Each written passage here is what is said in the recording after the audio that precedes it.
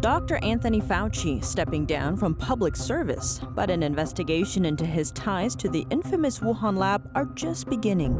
China's influence coming in third among the top issues that could influence midterm voters. A joyous occasion in San Francisco, the milestone celebration marking hundreds of millions having quit the Chinese Communist Party.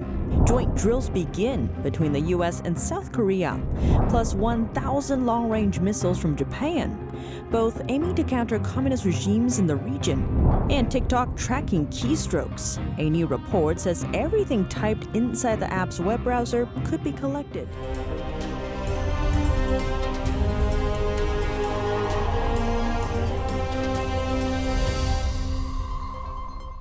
Welcome to China in Focus. I'm Tiffany Meyer. Dr. Anthony Fauci is stepping down after decades of public service. But some lawmakers say that won't stop them from investigating him over allegations that he funded virus research in Wuhan, China. Let's take a closer look.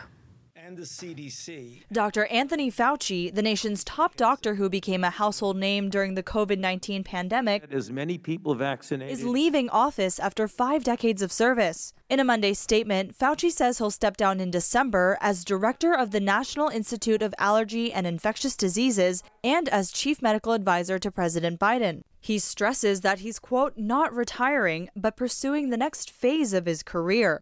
While former President Trump has said, But Fauci is a disaster. President Biden praised Fauci on Monday, saying his work has touched all Americans' lives. Gain-of-function research has the potential to unleash a global pandemic. Fauci's retirement, meanwhile, comes as Republicans vow to investigate him over allegations that he funded virus research in Wuhan, China. Again, in 2014, Dr. Fauci gave another grant to DASIC for SARS research in China. DASIC partnered with who? The Wuhan Institute of Virology. A slew of Republicans said Monday that Fauci's resignation won't shield him from a probe, with Senator Rand Paul vowing, quote, a full-throated investigation into the origins of the pandemic, and House Minority Whip Steve Scalise saying Fauci will have, quote, ample time in retirement to testify. Fauci, meanwhile, said this last month. Investigate me for what? For telling people to get vaccinated? For telling people to wear a mask? If they want to investigate me for that, go ahead. And while Representative Andy Biggs accuses Fauci of, quote, conveniently resigning to avoid accountability, Fauci has previously denied that pressure from Republicans would cause him to quit. So because there are a lot of people who have ideas about conspiracies and changing minds and flip-flopping, that's not a reason to step down. Not at all. Reporting by Iris Tao, NTD News. The U.S. National Institutes of Health ended a subgrant to the lab in Wuhan 2 years ago after the pandemic broke out. Starting in 2014, U.S.-based NGO EcoHealth Alliance was granted $3.7 million to study bat-related coronaviruses. It sent some of that money to the Wuhan Institute of Virology. The grant was suspended in 2020 because of concerns the grantees were failing to comply with conditions attached to the money. An NIH deputy director revealed those details earlier this month in a letter to Congressman James Comer. With U.S. midterm elections on the horizon, concerns over China's influence are rising. According to a midterm tracker, China became the third most searched topic across the U.S. early this month, adding it to a list of issues that could influence midterm voters. The new data marks China's highest ranking on this list since late May, when Axios first began tracking. Data also reveals that the top 5 districts searching for China were all in Pelosi's home state, California. Axios' analysis says the impact of Speaker Pelosi's visit to Taiwan has caught national attention, but it may extend farther too. The China threat appears to be a hot topic in political campaigns from the UK to Australia. Last month, Britain's 2 prime minister candidates, Liz Truss and Rishi Sunak, debated on TV over who's tougher on Beijing. Sunak said China represents the biggest long-term threat to Britain. Responding to Sunak, Beijing said the British politician should not make an issue out of China or hype the so-called China threat. Over the weekend, bright banners, vibrant clothes, and beautiful music filled the streets of San Francisco. The joyous occasion was actually to celebrate a milestone number of people quitting the Chinese Communist Party, a figure now in the hundreds of millions. NTD's Jason Blair was on the scene. Here in San Francisco, a group is celebrating a milestone. 400 million people have quit the Chinese Communist Party, or CCP, and its affiliated organizations. That's according to data compiled by the New York-based Global Tuidong Center, which means the Quit the Party Center in English. It focuses on encouraging people to renounce their oath to the CCP. Many people who've renounced the CCP use aliases to protect themselves from reprisals. And that's a milestone number. That's a big number. And I think that it should scale even higher. And I think with that kind of number, it can wake people up who are not Falun Dafa practitioners to understand the importance of why and why they should sign that as well. In honor of the milestone, hundreds of practitioners of Falun Dafa, also known as Falun Gong, gathered from around the Bay Area to hold a celebratory parade in San Francisco. I'm very happy. Now there's 400 million people quitting the CCP. The goal is not to just have people quit the party, but to learn the reality of the CCP's crimes against humanity. There did so many evil things there. Cultural Revolution, the student movement in Tiananmen Square, so many students killed. On June 4th, 1989, after the pro-democracy student protest, the communist regime rolled out tanks and fired guns on college students in the heart of China's capital, Beijing. It's now remembered as the Tiananmen Square massacre. But I was in China at that time. I don't know at all. They say no single student killed.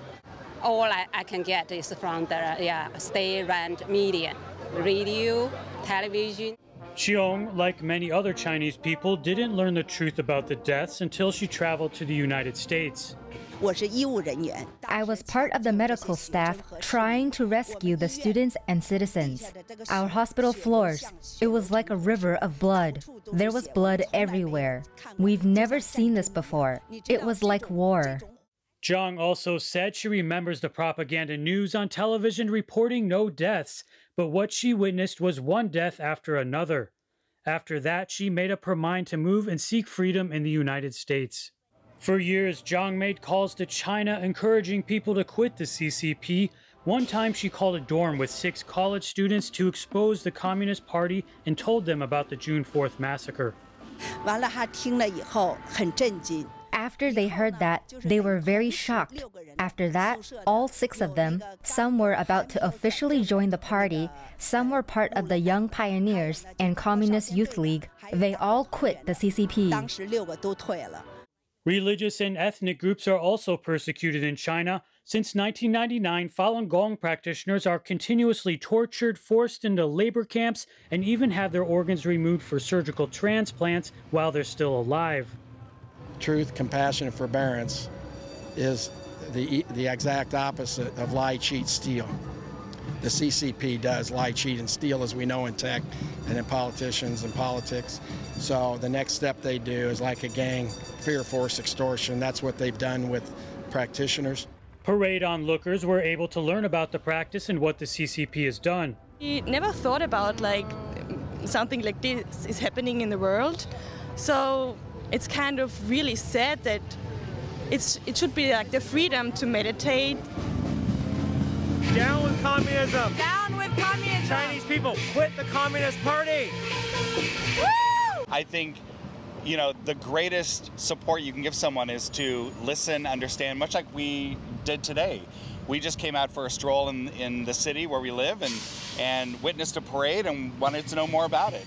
The Tuidong Center has also organized a petition to help support NCCP. So far, it has gathered 2.5 million signatures. Jason Blair, NTD News, San Francisco.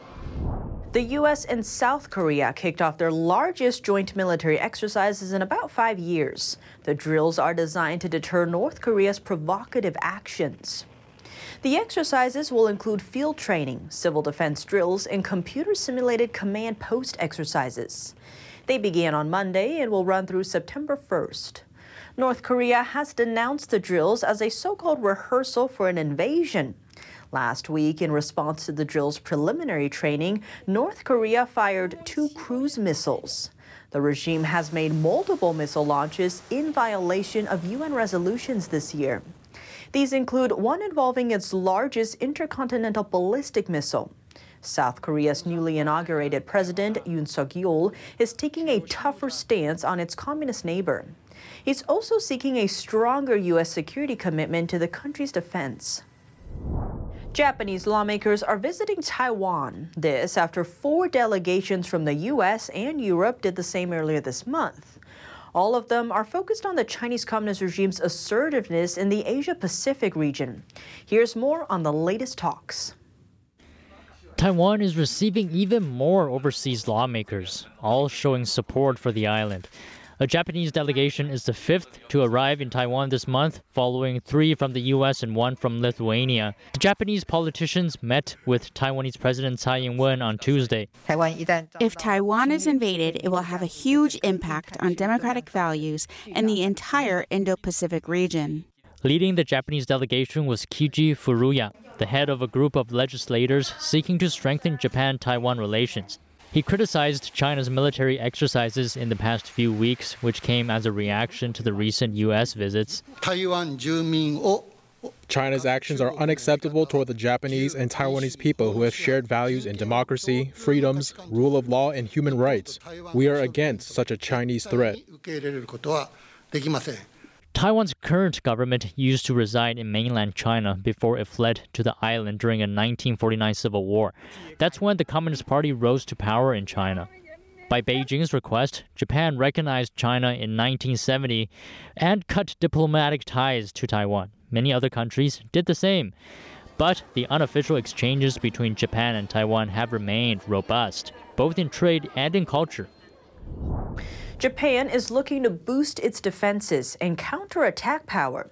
To do it, the country is weighing whether to deploy 1,000 long-range cruise missiles. That's according to a Sunday report from Japanese newspaper Yomiuri. It cited government sources as saying the missiles would come from existing arms, modified to extend their range to around 620 miles. That would make them capable of reaching the coastal areas of China and North Korea. Japan's foreign ministry did not immediately respond to a request for comment. Looking at how Japan interpreted its post-war constitution, it has long confined its military to self-defense only, though the country has stepped up its military spending and taken a more assertive strategy in recent years. So far, long-range missiles have fallen under Japan's limits on weapons, namely those that can strike foreign soil. Tensions in the region have escalated after U.S. House Speaker Nancy Pelosi visited Taiwan earlier this month. Beijing claims the self-ruled island as its own territory. Since Pelosi's visit, Beijing performed military drills and launched missiles near Taiwan. One of them landed in Japan's exclusive economic zone. New research says TikTok can track every character its users type anytime they use the web browser inside the app. This means if TikTok users type in passwords or credit card numbers while visiting websites through TikTok, that information could be collected by the app. Researchers say while it's common for malware and hacking software to track what users type when visiting other websites, it's unusual for major social media apps to do it. Even though the app has the ability to track that kind of information, it's unclear if it's actively tracking the keystrokes or whether the app is collecting that data. That's what the author of the research told the New York Times. His name is Felix Krause, a privacy researcher and former Google engineer. TikTok has been embroiled in a number of controversies over its data handling. The app is one of the most popular in the U.S., with an estimated 80 million monthly users in the country. At the same time, its parent company is based in China. Under Chinese law, companies have to hand over user data to the communist regime if officials ask for it. TikTok says it stores American user data in Virginia, with backups in Singapore. But a BuzzFeed report says the company's engineers in China had access to U.S. user data last year.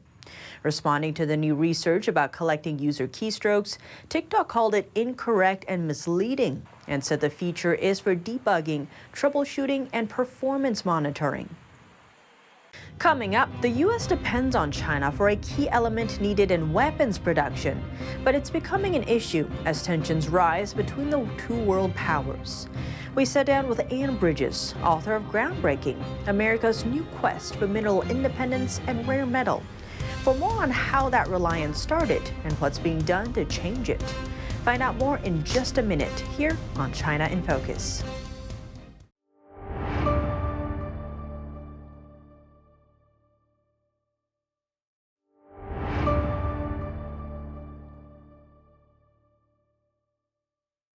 Welcome back to China in Focus. I'm Tiffany Meyer. The U.S. used to lead the world in producing rare earth elements.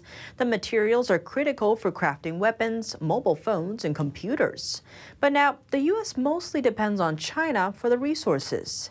We sat down with Ann Bridges, author of Groundbreaking, America's New Quest for Mineral Independence and Rare Metal, to find out more.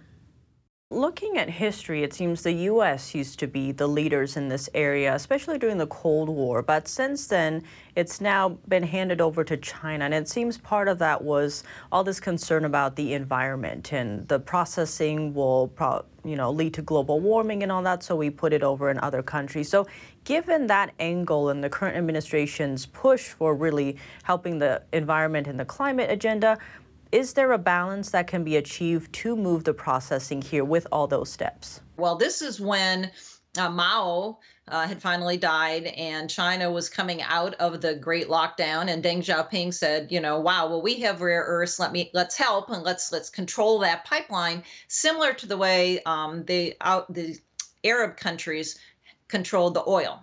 And so you see this trade-off now, and if you really want to get into some political what ifs, I wonder sometimes if the whole push for green was really being manipulated, suggested by the Chinese, because in essence, where they've got the world is over a barrel. We now have all committed to green, lithium ion, all these batteries that require China's participation in their manufacturing, and we've given up drilling for oil and having our own energy, all under this concept that we're damaging the air and the environment. And it's kind of odd when you really think about it.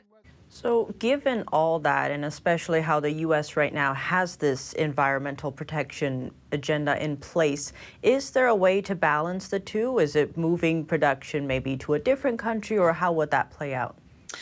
Well, I think the American people need to be aware of what the trade-offs are. It's stark. It's okay. So you want your smartphone and you want it for cheap, or you want your electric vehicle, but you don't want to pay more than $50,000. That's fine. But if that's the case, and you need to be aware that there are kids in Africa that are, 4-year-old kids that are working as slaves to dig out cobalt for your car.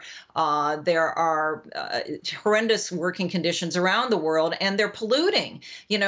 China is using coal again, dirty coal, in order to produce the energy, in order to run the manufacturing plant. Well, if the idea is to clean up the air around the globe, how is this helping anything?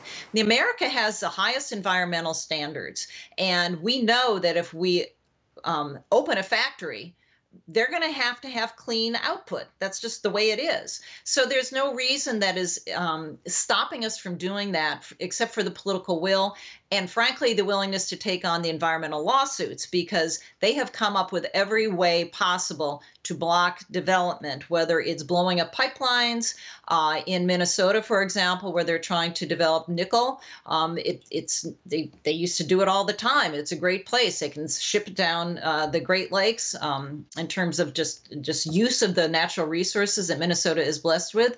Nickel is needed for electric vehicles. And they've said, well, there might be some damage to water that's under the earth, right? So deep sea that might leak into the lake. Well, when we're dealing with might and could and what if, this is not a way to run a country. I don't think the government should be involved in industrial policy, but it's certainly not a way to allow our economy to thrive by being afraid of the future, which is what that is. And so right now it seems China is the only country that can produce every one of these rare earth minerals. So given the current trajectory that the U.S. is on, what does that mean going forward if we stay on this trajectory? Well, there have been people like myself and others talking about this since 2010. I think that was a big wake-up call. There has been some investment from the federal government to fund R&D, to do some pilot programs, to try some new technologies. There is an effort from the private industry to try to come up with their own vertical supply chain. So you see General Motors, for example, has been trying to buy output of specific mines. So that pipeline is starting to be filled. Presumably, the Pentagon is working behind the scenes in secret with some of their defense contractors to try to resolve this issue, have vetted suppliers, for example, who may or may not be American, but are able to supply the high tech.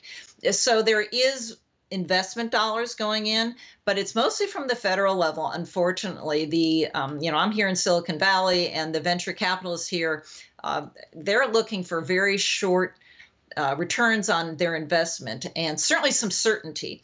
And when a mine may take anywhere from 5 to 20 years, and maybe even after that point, they won't be approved. And not just mining, but the processing, the facilities, and manufacturing plants, they walk away. They say, never mind, we're not going to bother. We can make money elsewhere, which is true. So the investment dollars and the attraction of the investment and the commitment to stay with a long-term new industry needs to be supported more. I think that the new bills that have come out are trying to show that there is some interest, but frankly, the deadlines that they're putting, the goals of 2030 and 2040, they're unrealistic. There's no way an entire new industry can come up and happen in that short a period of time. And staying in the solution vein, it seems right now almost we're kind of copying the Chinese regime, right? They have these benchmarks, now we have benchmarks. But it seems, especially when it comes to these communist dictatorships, the U.S. is a country with, say, laws and human rights and all these things. So what can the U.S. do without turning ourselves into that kind of a regime, but still be able to compete with something that's like so top down? Well, I guess you have to believe in capitalism versus communism and the economic systems. Capitalism, if you go back, has lifted more people out of poverty than any other system in the world. I frankly don't trust a lot of the information coming out of China at this point. They have censorship, they have propaganda. People I talk to in California who have visited there whisper to me and tell me what's really going on, but you cannot say that publicly. And so how successful is it? You can always create a Ponzi scheme, in essence, for many years, if not decades, but eventually it collapses. And we saw this with the Soviet Union, with the Cold War, that when finally push came to shove, the Soviet Union was nothing. They did not have the kind of military might that they claimed. Think North Korea, he shoots off a missile occasionally and says, I'm as good as everyone else. Well, no. But I also think the U.S. needs to be very aware of the fact that our more recent military conflicts have been with regimes that have not had any military really at all. We went into Iraq, we went into Iran, Afghanistan. These are countries that really had not even tried to have some sophisticated technology. China has. They've shot to the moon. They are developing a submarine fleet. I think it would be foolish for us to ignore that completely. But I think that we have to say, just like we did with the Soviet Union, capitalism is the best thing. We need to let our entrepreneurs and business people thrive and do what they do best, but not necessarily compromise every step along the way and accept slave labor and accept black market and accept shutting our eyes to the problems that these cheaper products have. You can buy American again, and we can grow and produce the energy and the products we need. We just need to have the commitment to do so. That's all for today's China in Focus. I'm Tiffany Meyer. If you have any feedback on the show or have something you'd like to see us cover, send us an email at chinainfocus@ndd.com. We'd love to hear from you. Thanks for watching, and see you tomorrow. I can't imagine what the affidavit would say to justify a seizure that broad. There was essentially nothing in the body of this very classified document that gave any evidence that Trump was a Russian asset. That doesn't seem to make a lot of sense. All of these documents I'm taking are declassified. I mean, this is not some bureaucratic process.